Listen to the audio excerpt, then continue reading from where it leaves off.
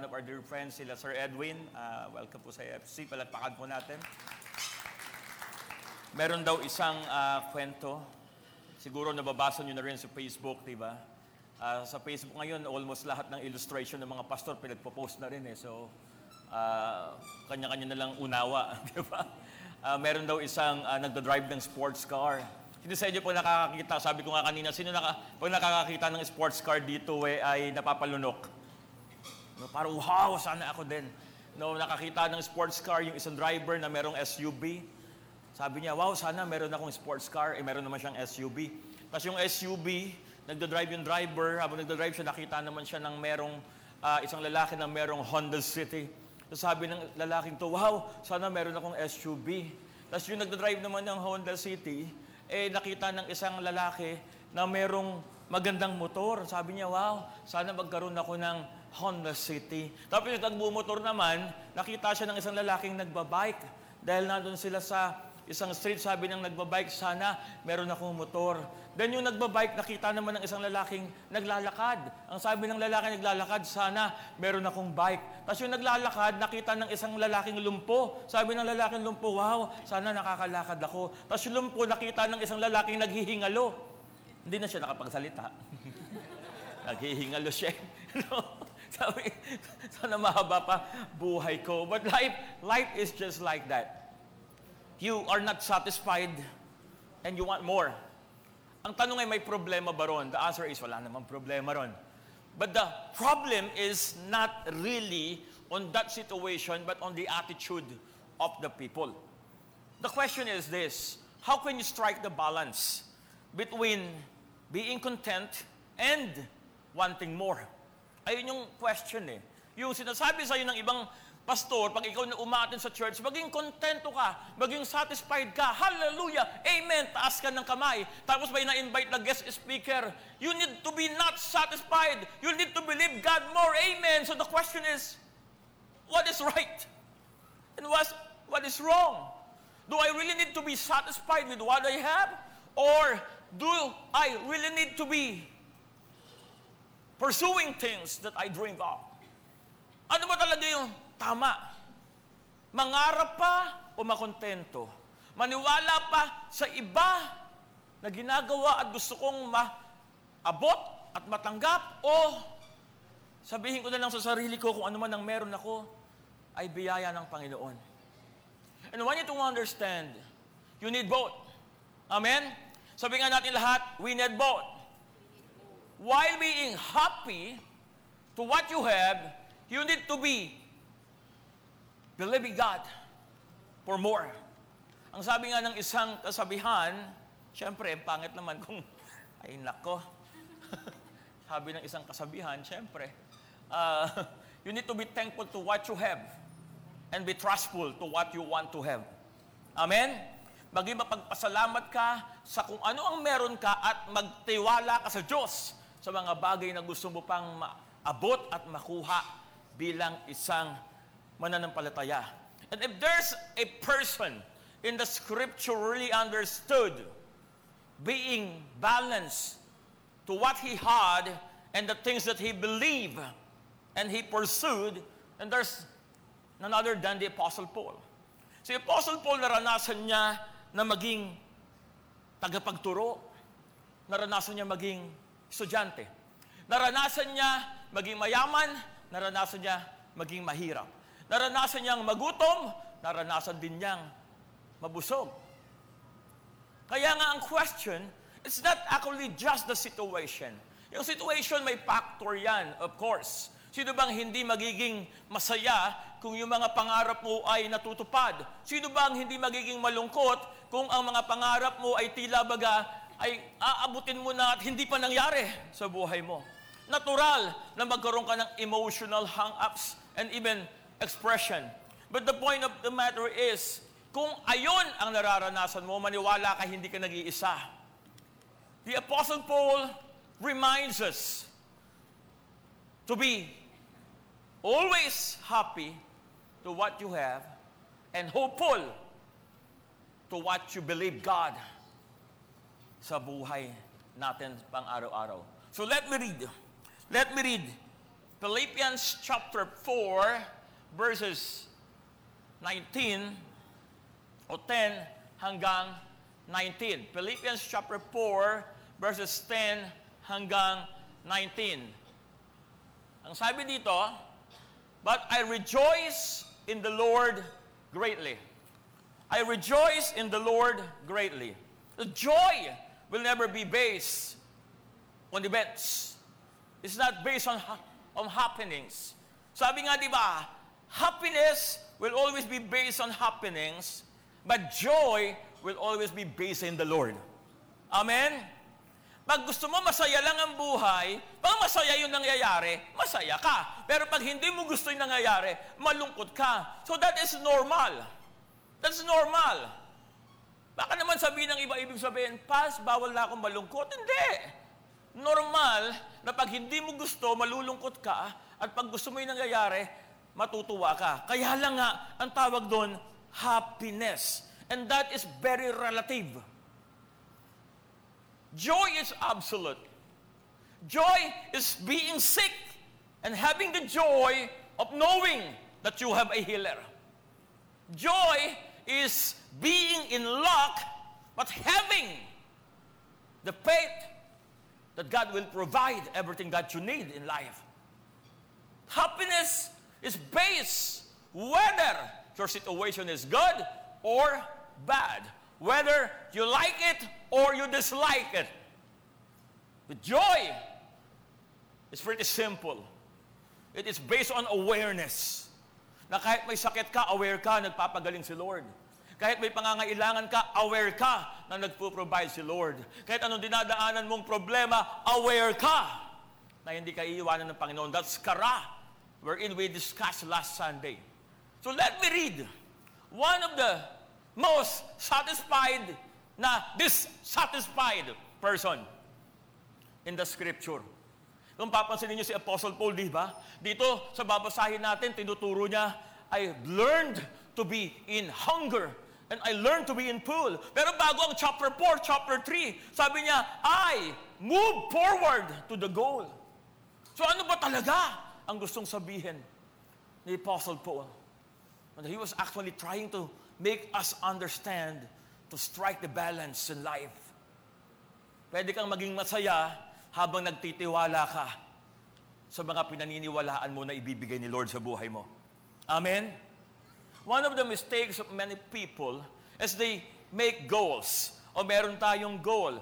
Sana ang goal ko, kumita ng 50,000 a month. Ayun ang goal ko. So binigyan siya ni Lord ng trabaho, 12,000, 50,000. Hindi siya masyadong masaya kasi ang goal niya is 50,000 a month. Hindi niya naintindihan na yung biyaya na meron na yon ay dapat magkaloob at magbigay ng kagalakan sa puso niya habang pinupurso niya yung pinaniniwalaan niya. Amen?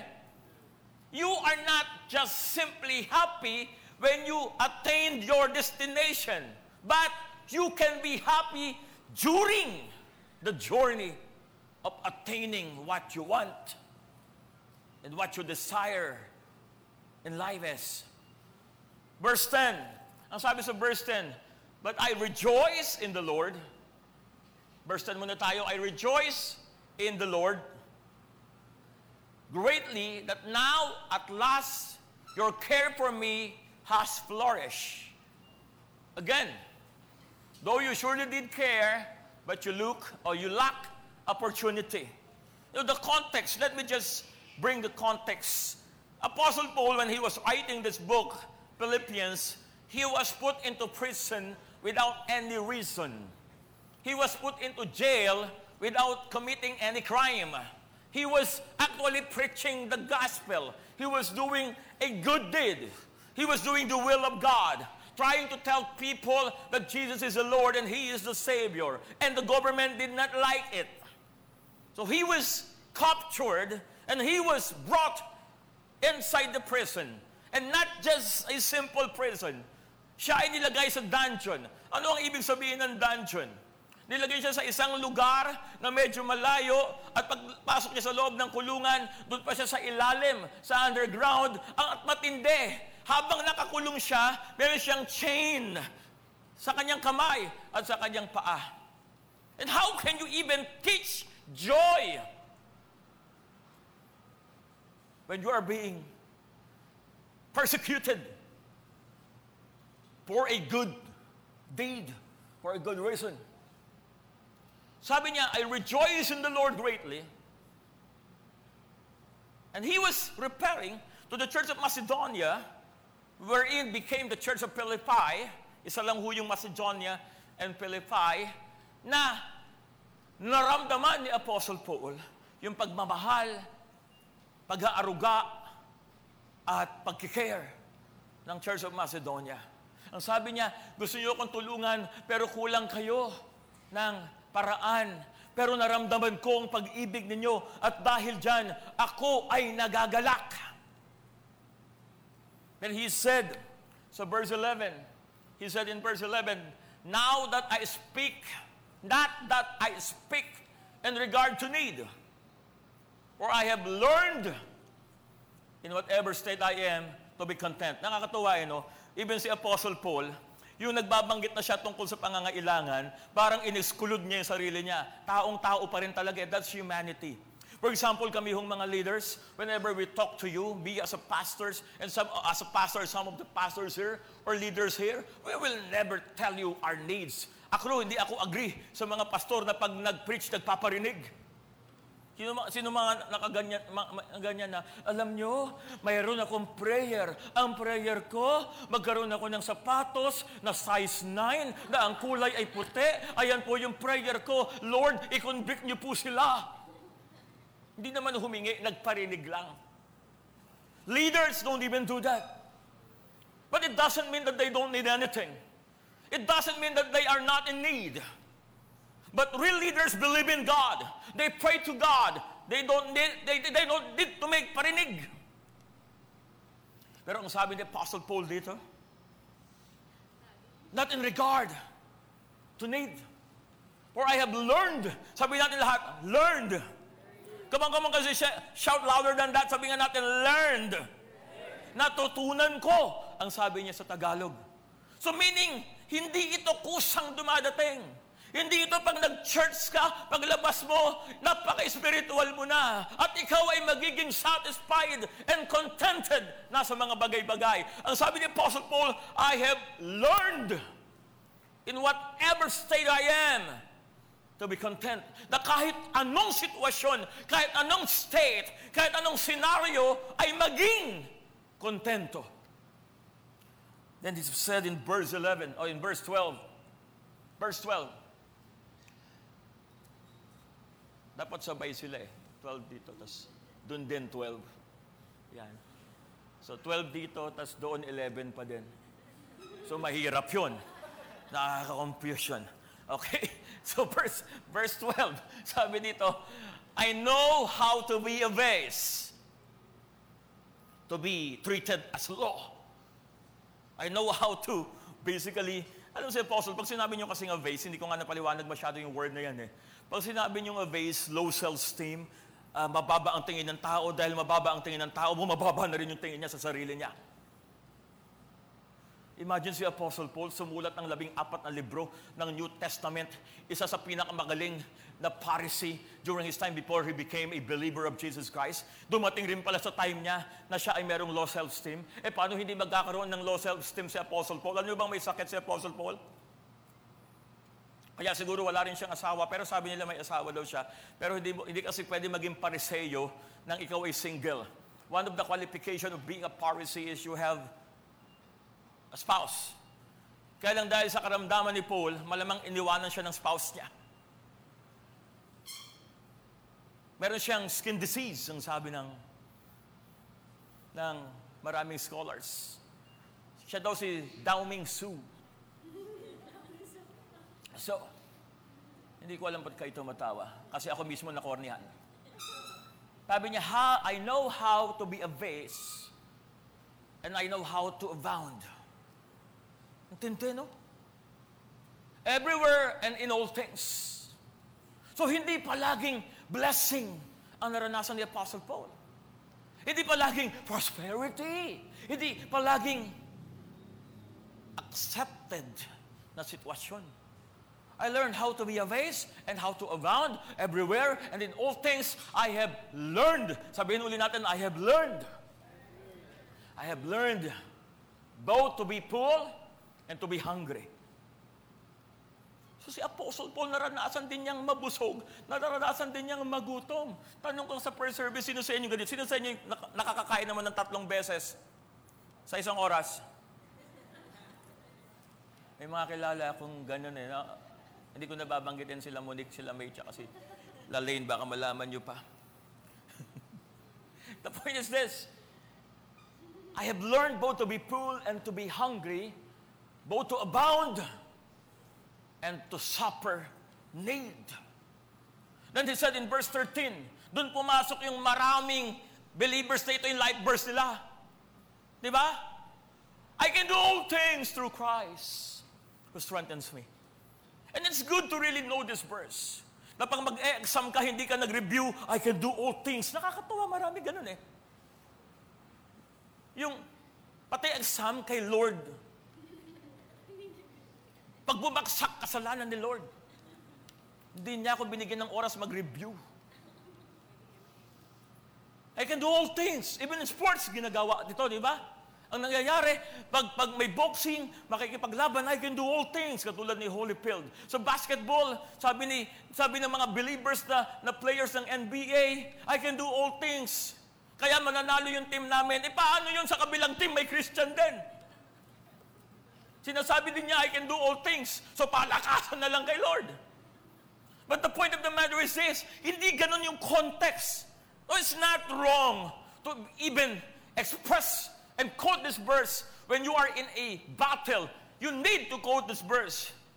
But also, you need to understand the context of this verse. He was in hunger. He was in full. He was in being a vase and to abound. Ang ibig sabihin, sabi ni Apostle Paul, sa gitna ng problema, pagpapala, pagsubok, at kung anumang bagay, I can do all things through Christ who strengthens me. Pag may blessing ako, magwo-worship ako kay Lord. Pag meron akong problema, magwo-worship pa rin ako kay Lord. Why? Because I can do all things through Christ who strengthens me. It's the context, guys. Ngayon nga, nakakatuwa, di ba? Tuwing tatanungin tayo, kamusta ang buhay? Grabe yung pandemic. Pero sa lahat ng grabe yung pandemic, almost lahat naman tayo lumusog. Tingnan mo yung katabi mo, after pandemic, pumayat ba yan? O? Sige, aminin mo. Mukha bang dumaan ng pandemic yan? Kasi kung itsura kong to, sasabihin ko, na problema ko sa pandemic, paano na yung iba? Right?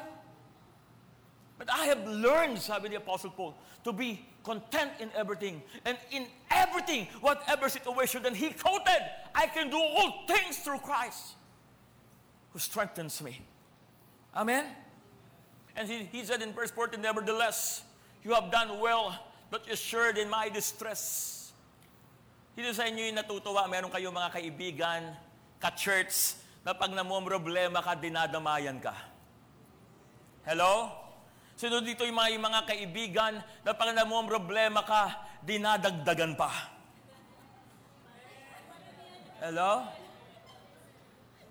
For example, kakasabi, Pas Jules, medyo may problema ako ngayon, tapos sasabihin ni Pas Jules, oh, talaga, Pas Paul, pautang naman.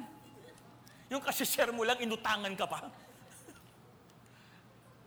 Pero sabi niya dito, nevertheless, you have done well. That is shared in my distress. Do you know, one of the greatest things you can do to other people is to make them feel that you understand their situation. Hindi yung lumalapit sa'yo, nagkikwento, na wala silang makain, tapos habang nagka-counsel ka, may hawak kang fried chicken. Ay, kaya mo yun. Tapos habang, you make them feel that you share in their distress. This is sabi sa verse 15.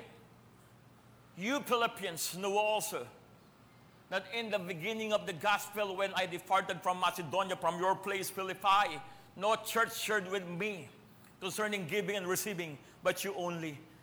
Grabe no, he founded and planted Ephesians, the church in Ephesus, the church in Colossus, ang dami, church sa Corinth. Sa dami ng pinlant ni Paul na churches, yung nakulong siya, isa lang yung nakaalala sa kanya. Hello? Gaano ka-emotionally disturbing.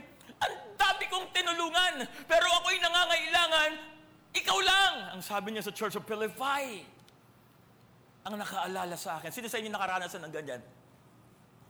Huwag nyo nang itaas yung kamay nyo, smile na lang.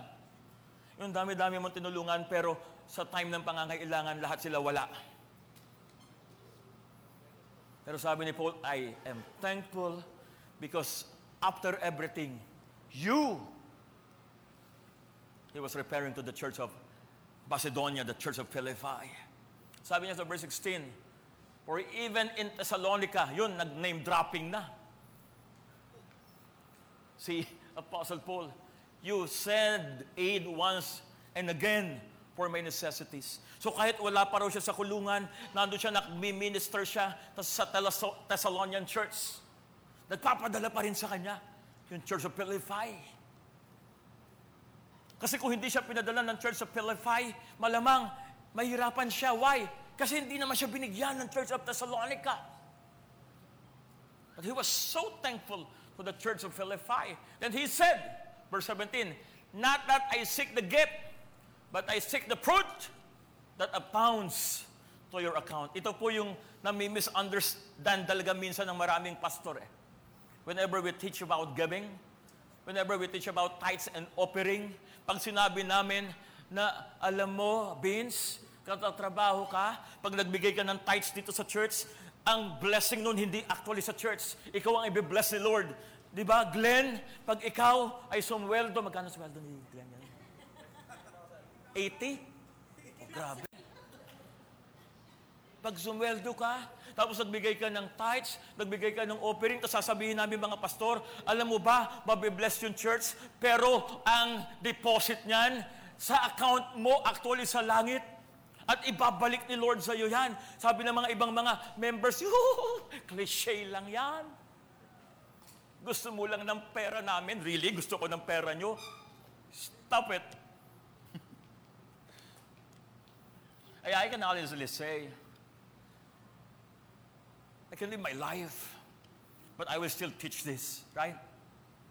Kasi whenever you give, sabi ni Apostle Paul, but I seek the fruit that abounds to your account. Whenever you bless me, not me, the Apostle Paul, pero pwede na rin, kapangalan ko naman siya. But he was actually saying, whenever you bless the man of God, whenever you bless the pastors, the church leaders, whenever you bless the missionaries, whenever you bless those who serve God, it's for your own account. Hello. Amen.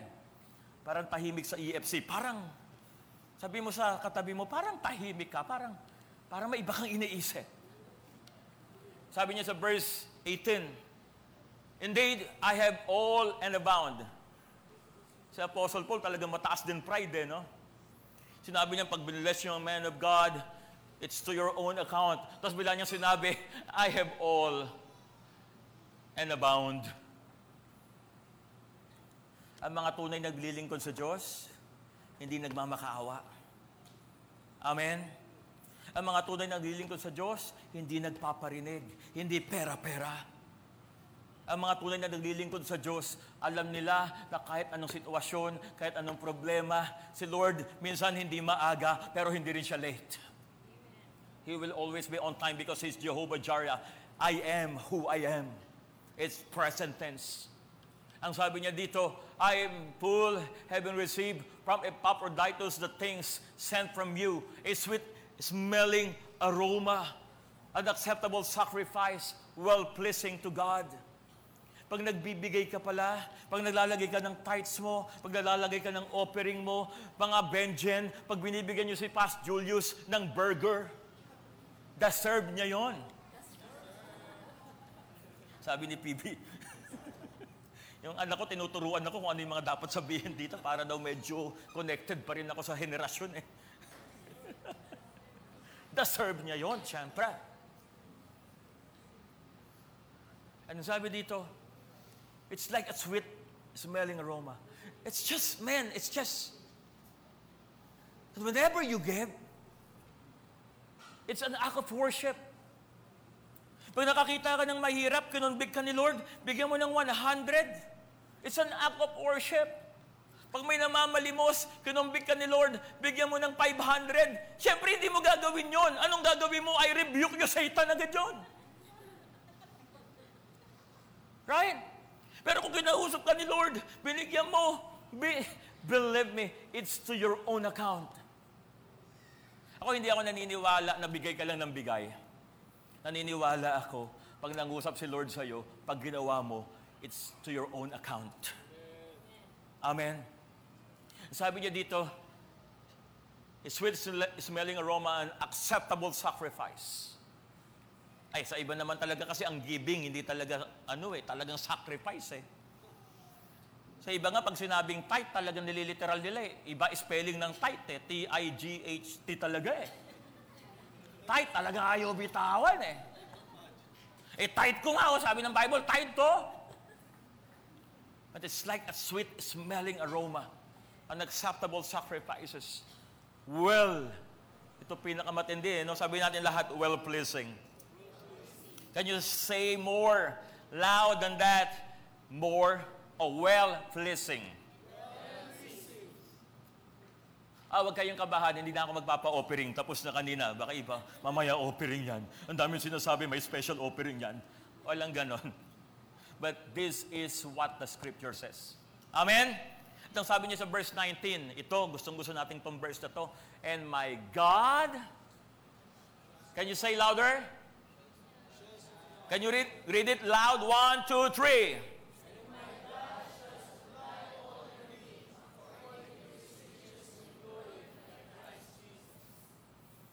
Mamaya ako nababalikan yan. Number 1, ang title ng ating message is OMG. Sabi mo nga sa katabi mo, OMG. Oh my God is my satisfaction. Amen? First, God is my satisfaction. Ano ulit sabi sa verse? Not that I speak in regard to need, for I have learned. I have learned in whatever state I am to be content.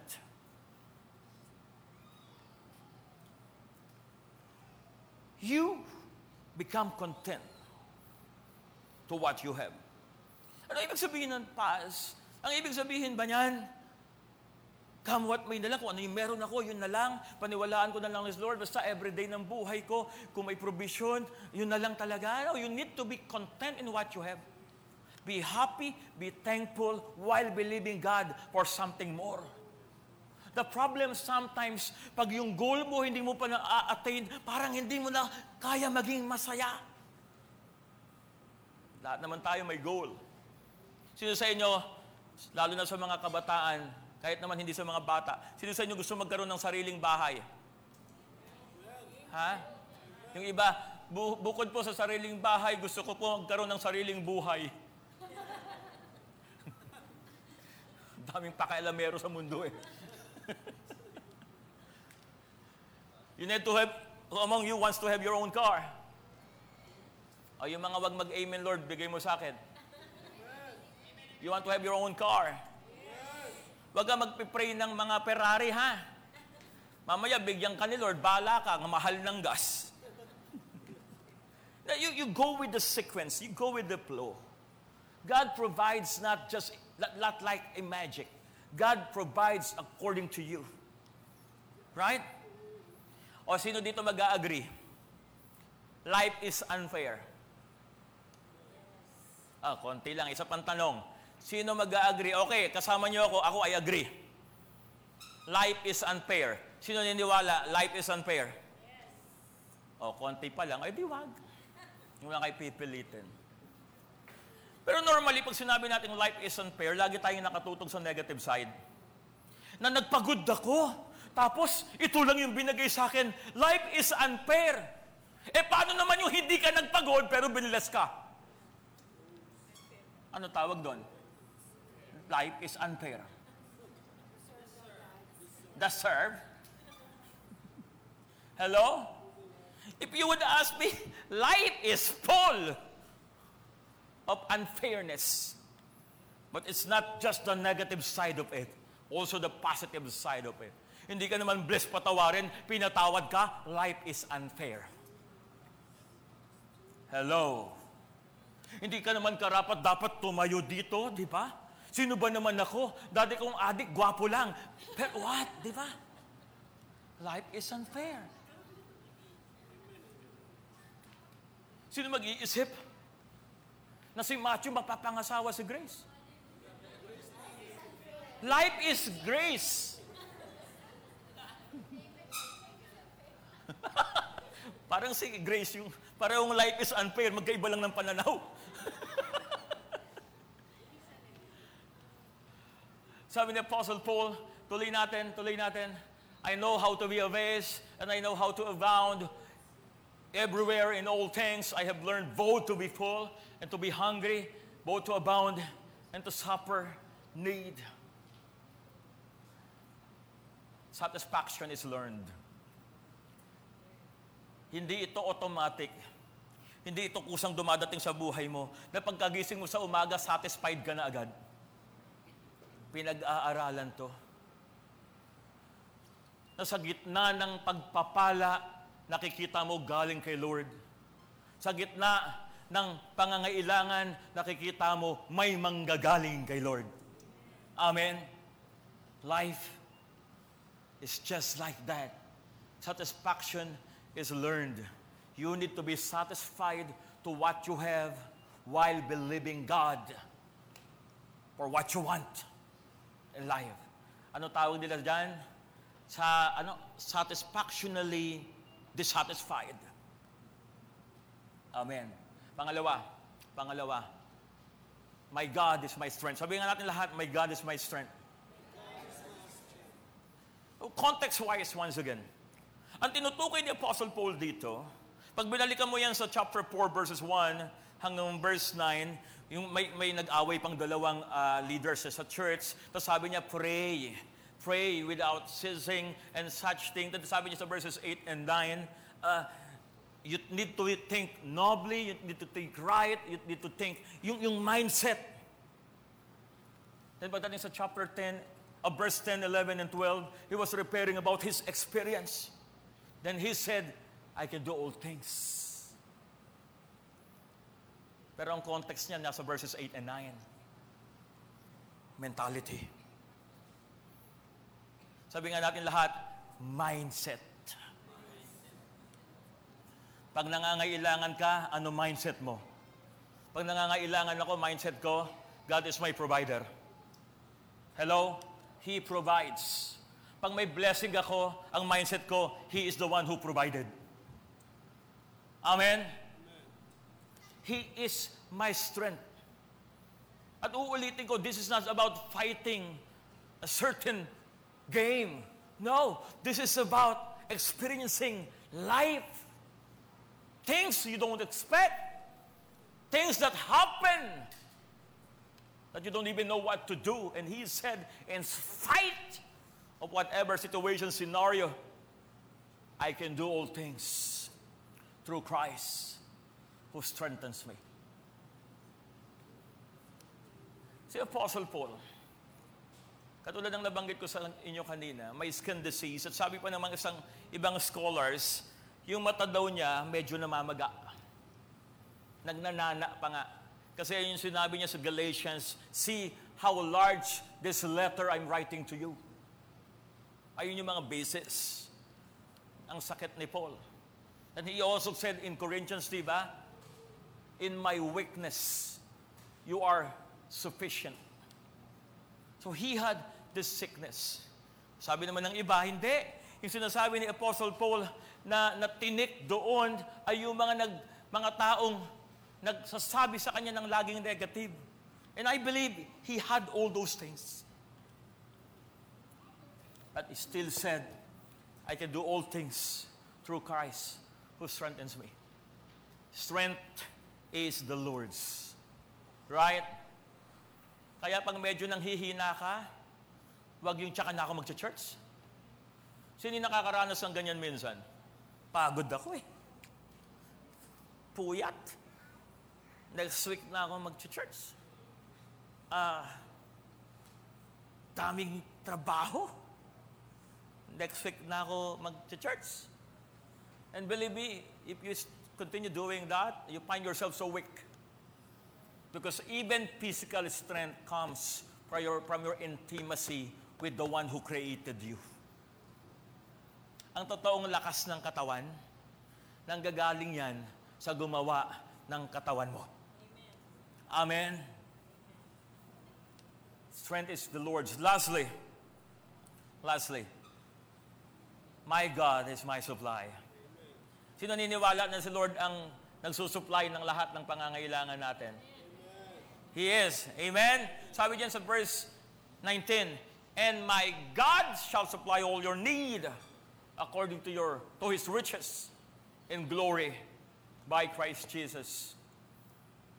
You can always quote this pag ikaw ay may pangangailangan. Sabi ko nga, di ba, yung mag-asawa na alam na natin dito sa church na ayaw natin bumibisita sa mga bahay natin, si Bill tsaka si Judith, di ba? Pag dumating na si Bill, si Judith, talaga naman parang feeling mo, pinabayaan ka na agad ni Lord. Sandali lang, buwan-buwan yung Bill so buwan-buwan kang pinapabayaan ni Lord. My God shall supply all your need. But let me bring this into the proper context. Ang context nito nanggaling sa verses 16, 17, and 18. Basahin natin. Sabi sa verse 16, for even in Thessalonica, you send aid once and again for my necessities. So, sinakausap niya yung Church of Philippi. Yung kahit nasa Thessalonica pa ako, tinutulungan niyo ako.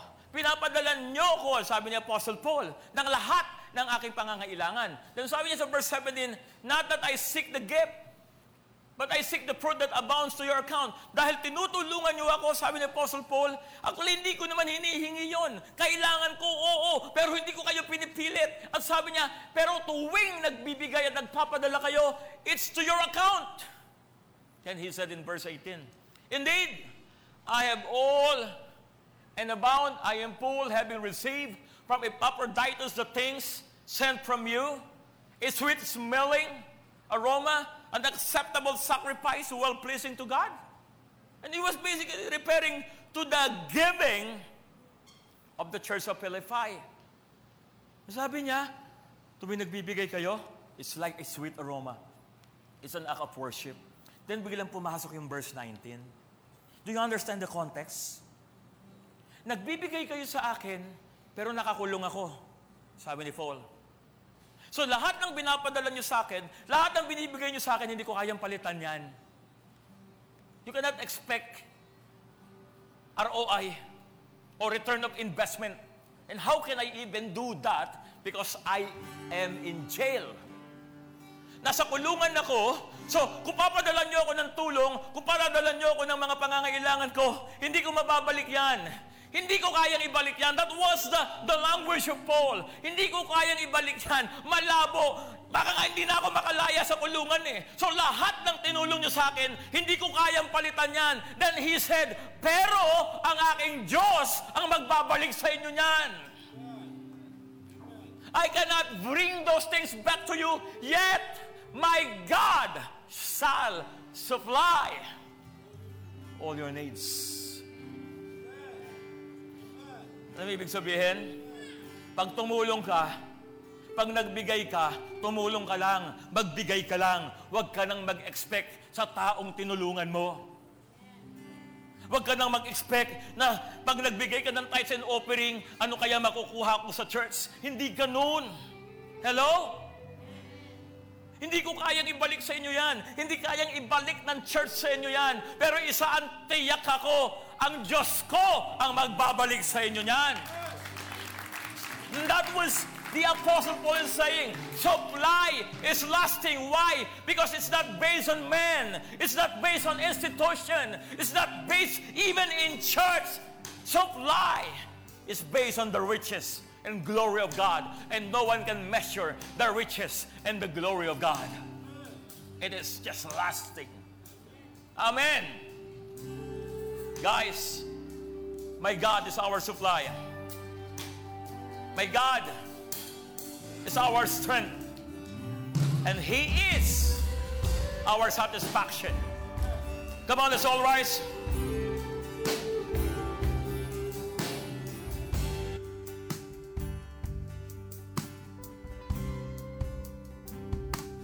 The Lord's good, right? So let's sing this song, Napakabuti Mo. Doon na lang sa chorus. And as we sing this song, just declare right now na ang Diyos ay napakabuti sa buhay natin. Amen? Come on, shout it out. Shout it out. Napakabuti mo. Hallelujah.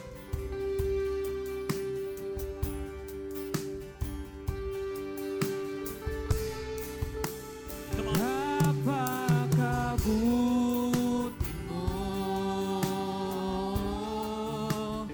aming Diyos Ama.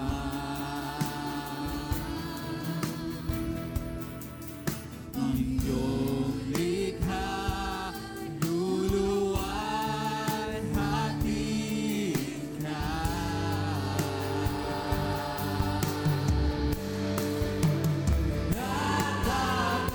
Napakabuti mo, di ka nagbabago.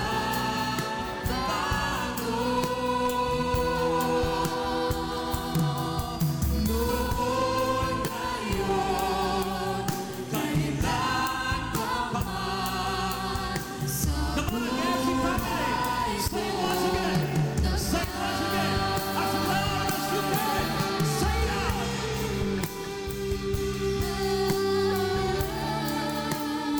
aming Diyos Ama.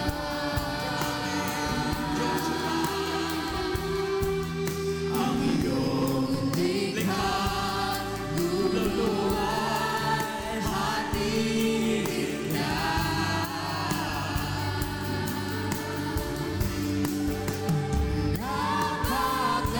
Napakabuti mo, di ka nagbabago.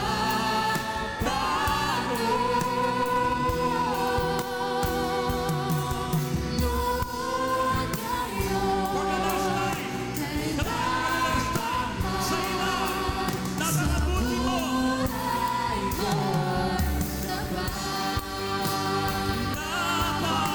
Napakabuti mo, Panginoon. Come on, say it out. Oh, napakabuti mo, aming Diyos. aming Diyos Ama. Oh, aming Diyos Ama. Ang iyong likha, luluwalhatin ka. Napakabuti mo. Napakabuti mo, aming Diyos. Napakabuti mo, Di ka nagbabago. Noon ngayon, noon, ngayon, kailan pa man. Noon, ngayon, kailan pa man. noon ngayon, Kailan pa man sa buhay ko'y tapat.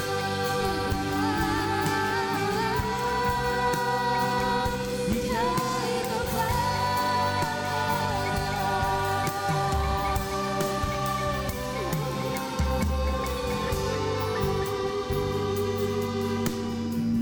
hallelujah. We thank you, we honor you. You are good. You are so generous. You are our Heavenly Father, our satisfaction. You are our strength, and you are our supply. We honor you. We thank you in the name of our Lord and Savior Jesus Christ. We pray. Amen.